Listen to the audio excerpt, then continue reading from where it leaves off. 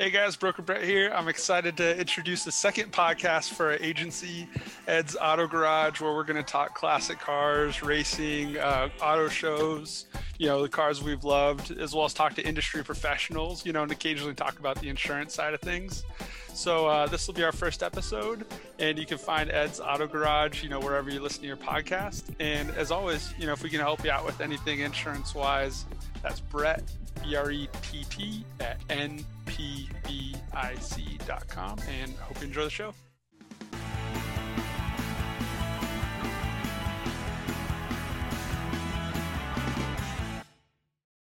Hey guys, welcome back to Broker Brett Radio with the introduction of Ed's Autopod, where we got a second podcast going for our agency. I've had a great experience interviewing people around startups. It's led to community building, and it's led to some leads and just a lot of knowledge share. We're excited to get this podcast up to talk about cars and, occasionally insuring them, but more so the shows, why we love the industry. But Ed, thanks for being game for another crazy idea of mine, and look forward to talking cars with you.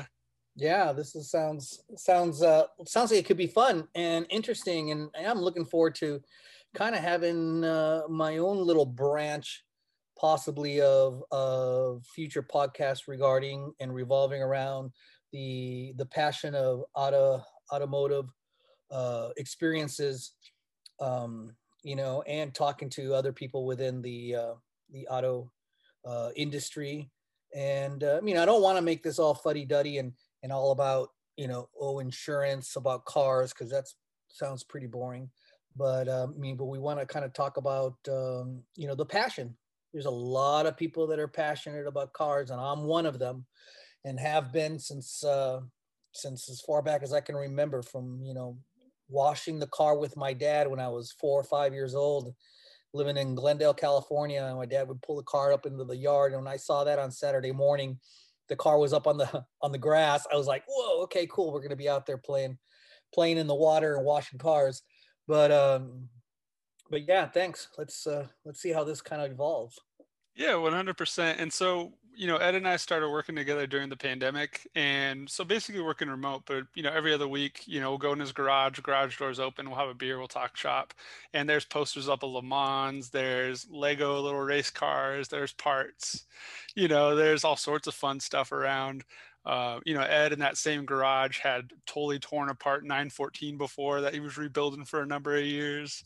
You had an amazing Corvette you got to sell for a pretty decent amount of money, it sounded like. Yeah. But yeah, you've been pretty weeded, as far as I can remember talking to you about it, which was a surprise. I always thought about you as a boat guy, and then as we started working together, you're like, no man, that was part of the job. This is the love. Yeah, I love boats. I just kind of love things mechanical in a sense, and it's kind of weird.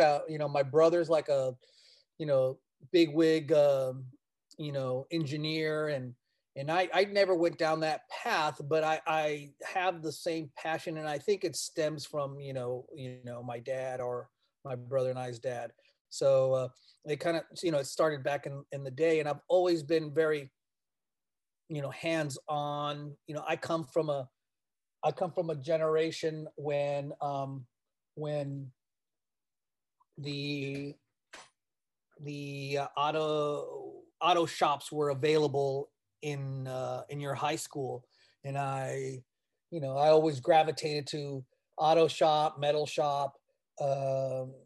It was cool because in auto shop we could always bring our own cars in and get them worked on, and it was always kind of fun. My first car was a hand-me-down 1972 Pinto station wagon, and that was my very first car that was handed down to me from my brother. My dad bought it for my brother, and then when he bought another car, I got the wagon, and it was fun. It was kind of a cool little car. It was at the time, you're talking, geez, what year is that? That's maybe 1980, 1981, somewhere around there. And so it was only about 10, 12-year-old car at the time. It wasn't, for a kid, it wasn't uberly old. And yeah, it was kind of cool. And then I find myself that even in high school, I would buy and sell cars, pretty frequently. I would trade with other kids at school, or you know, I, some guy wanted my no no. What happened? The Pinto, I sold it out. I sold it outright. I don't know, for like $1,200 or something like that, $1,000, $1,200. And then I bought an MG Midget, a 1973 MG Midget, um, In high school or just after? in high school. That sounds like an awesome car to have during high school. Yeah, so it was an MG Midget. I had it in high school. I mean, it wasn't the prettiest. It had a couple little issues here and there, but it was a fun car. And I think that's the first car that kind of got me turned on to a sporty feeling. It had to be a sporty feeling car, and even back then, you would see like SCCA racing. They would, amateur weekend racer guys, and there were series of, you know classifications where MG midgets could race, and that kind of got me kind of like, wow, this is kind of cool. I have a car that, as a kid, I have a car that if I decked it out, I could turn this thing into like a performance race car, you know, to take around and do some autocrossing with, or some time trials with. Um, that was just hopeful thinking, right? Yeah. As a kid in high school, I didn't have any money, so I didn't have any money to, you know, to fix it all up or anything like that.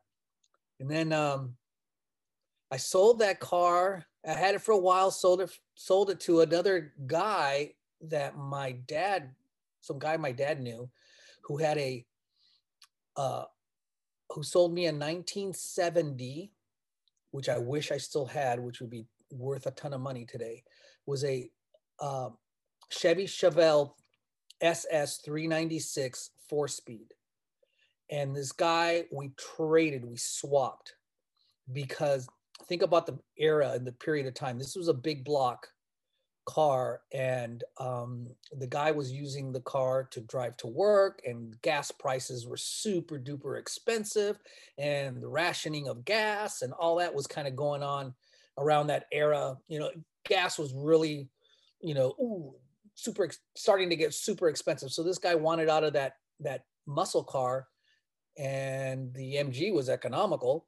So we swapped, and I drove the car to high school, which was what, a block or two. And, I worked my part-time job and paid for my gas. And that was a fun car.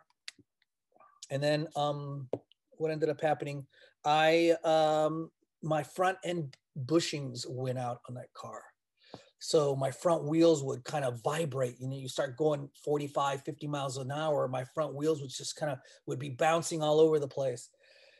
And again, I was dirt poor. I didn't have any money, and I didn't have money to fix that. So I ended up selling that car just outright to somebody else, and then moving on from there. And then it just, just more cars, and by now I was in college, and it was just more cars. It was like Yeah. every other month I felt like I was switching cars. I've had some cars that I've loved. I'm pretty goofy and like down to earth. I think part of that was my first car was an 85 diesel Jetta with 300,000 miles on it that just poured Holy out smoke. moly. Yeah. My dad was an outside salesman. So like my brother had it, then I had it, but it was just this ridiculous car that totally worked and taught me how to drive manual transmission. So, I mean, I can't complain. I got a car for nothing, but that was my first. And then I moved on to a Toyota pickup truck, single cab, not lifted, little four banger, which was bulletproof. I wish I still had that car. And then Well, Honda Element, Prius, and then kind of inherited my wife's Matrix little Toyota hatchback, which is phenomenal little, neighborhood driver. yeah.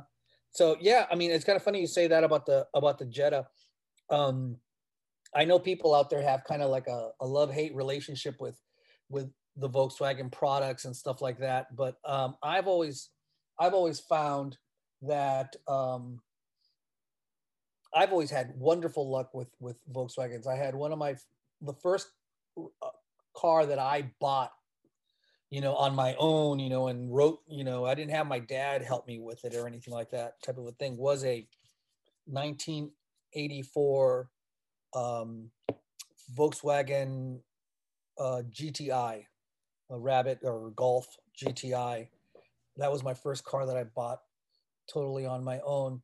And another car I wish I still had, just that was the start of the sport compact car world.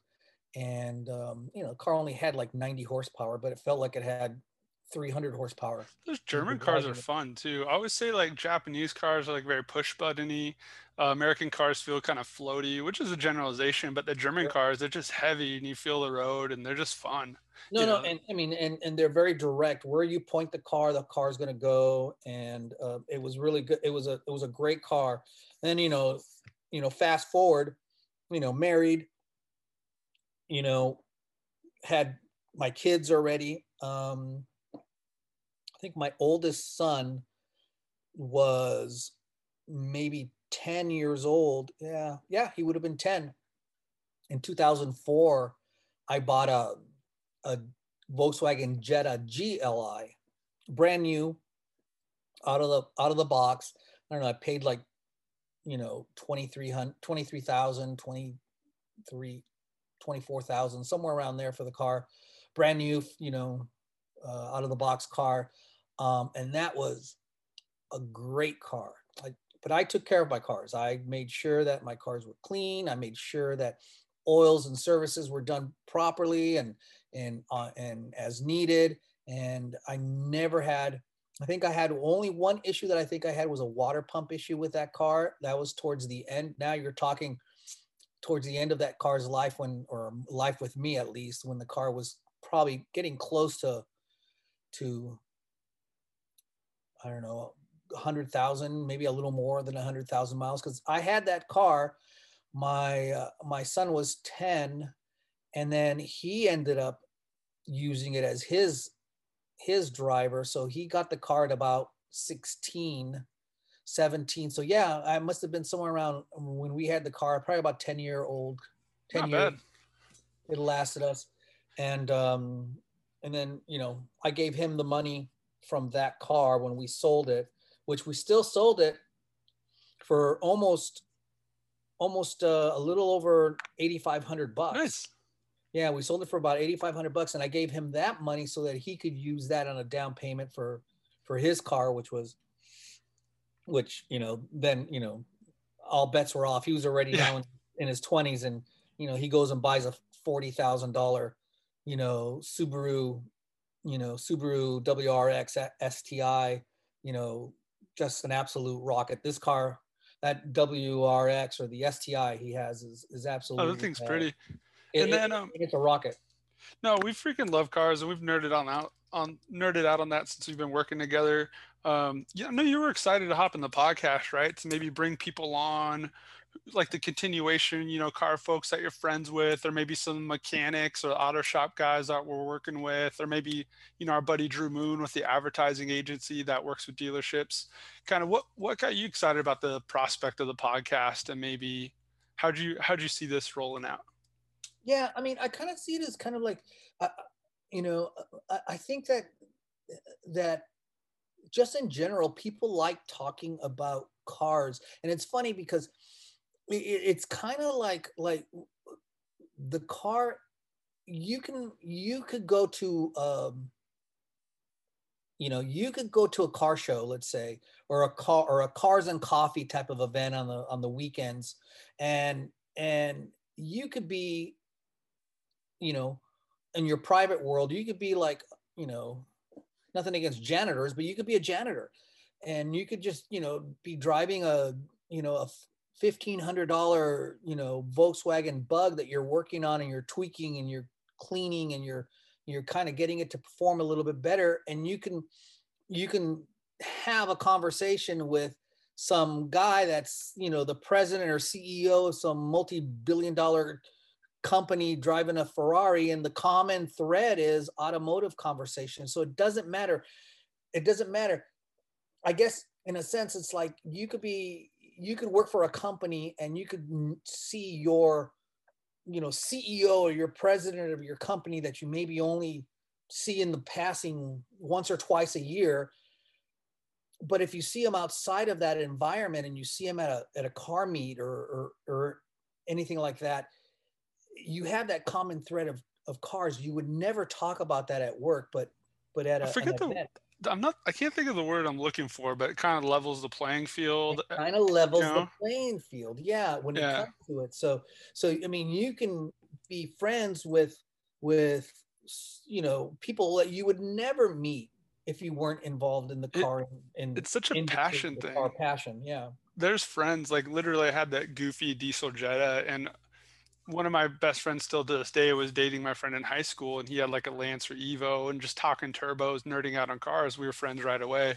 The guy was Mhm. in my wedding, and, like, our first conversations were about putting a turbocharger or making my, diesel Jetta run on vegetable oil, you know?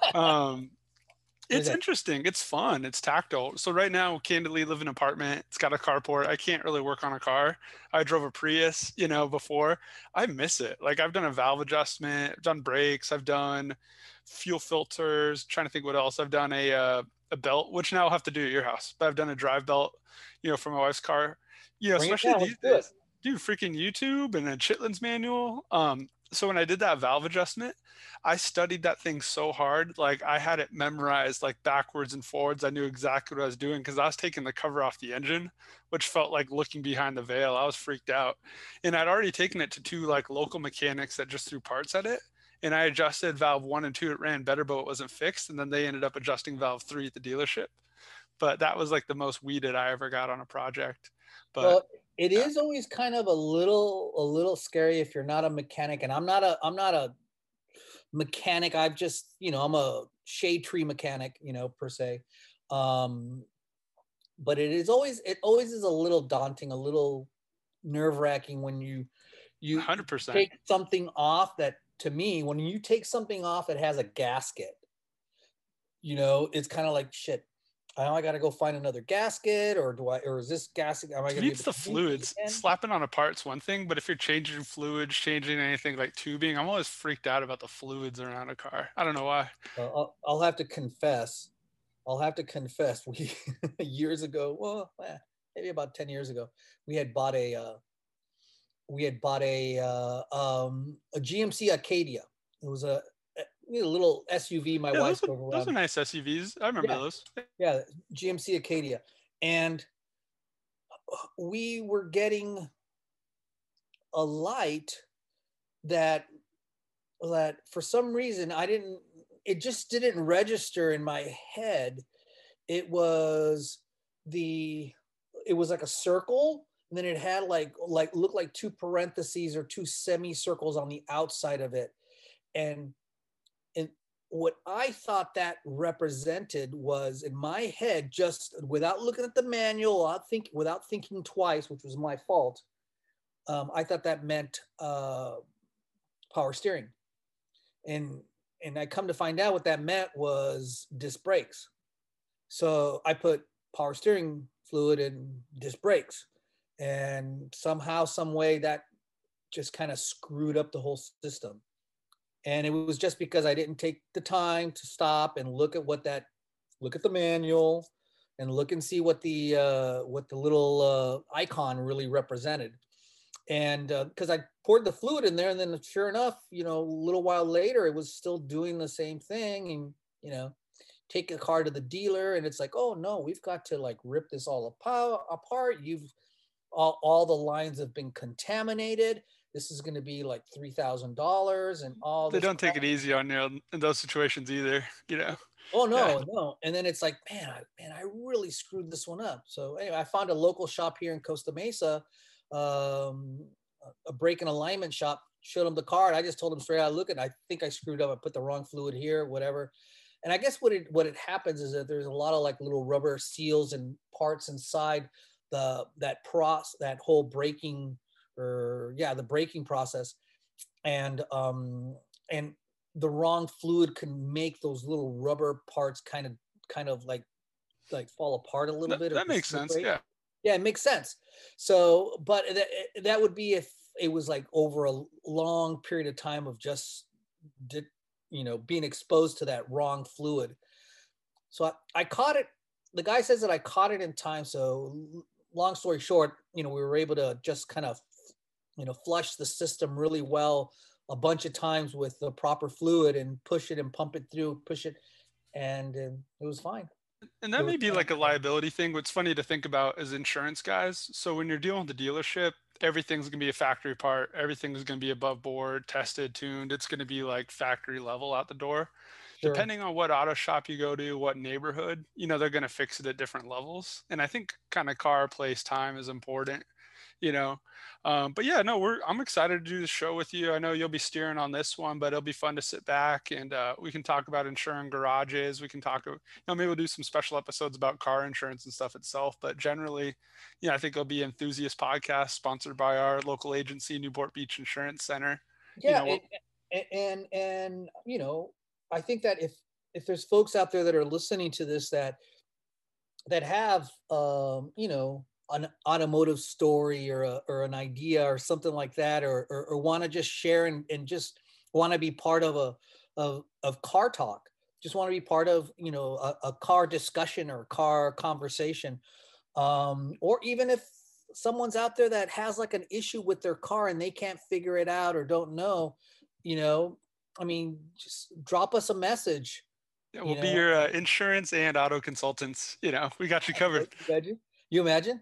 But I totally dig kind of hunting things down and trying to problem solve little issues like that. So by all means, if somebody's got something out there, just ring in and let us know, and then we'll do our due diligence to see if we can kind of maybe help you solve a problem. But yeah, if there's other folks out there that want to kind of chime in, and by all means reach out to us, and we'll get you on the podcast here. Well, perfect, Ed. Thanks for joining me today, man. I look forward to joining you on Ed's Autopod. We'll get rocking and rolling. It's going to be great. Sounds good, man. I'm excited to this.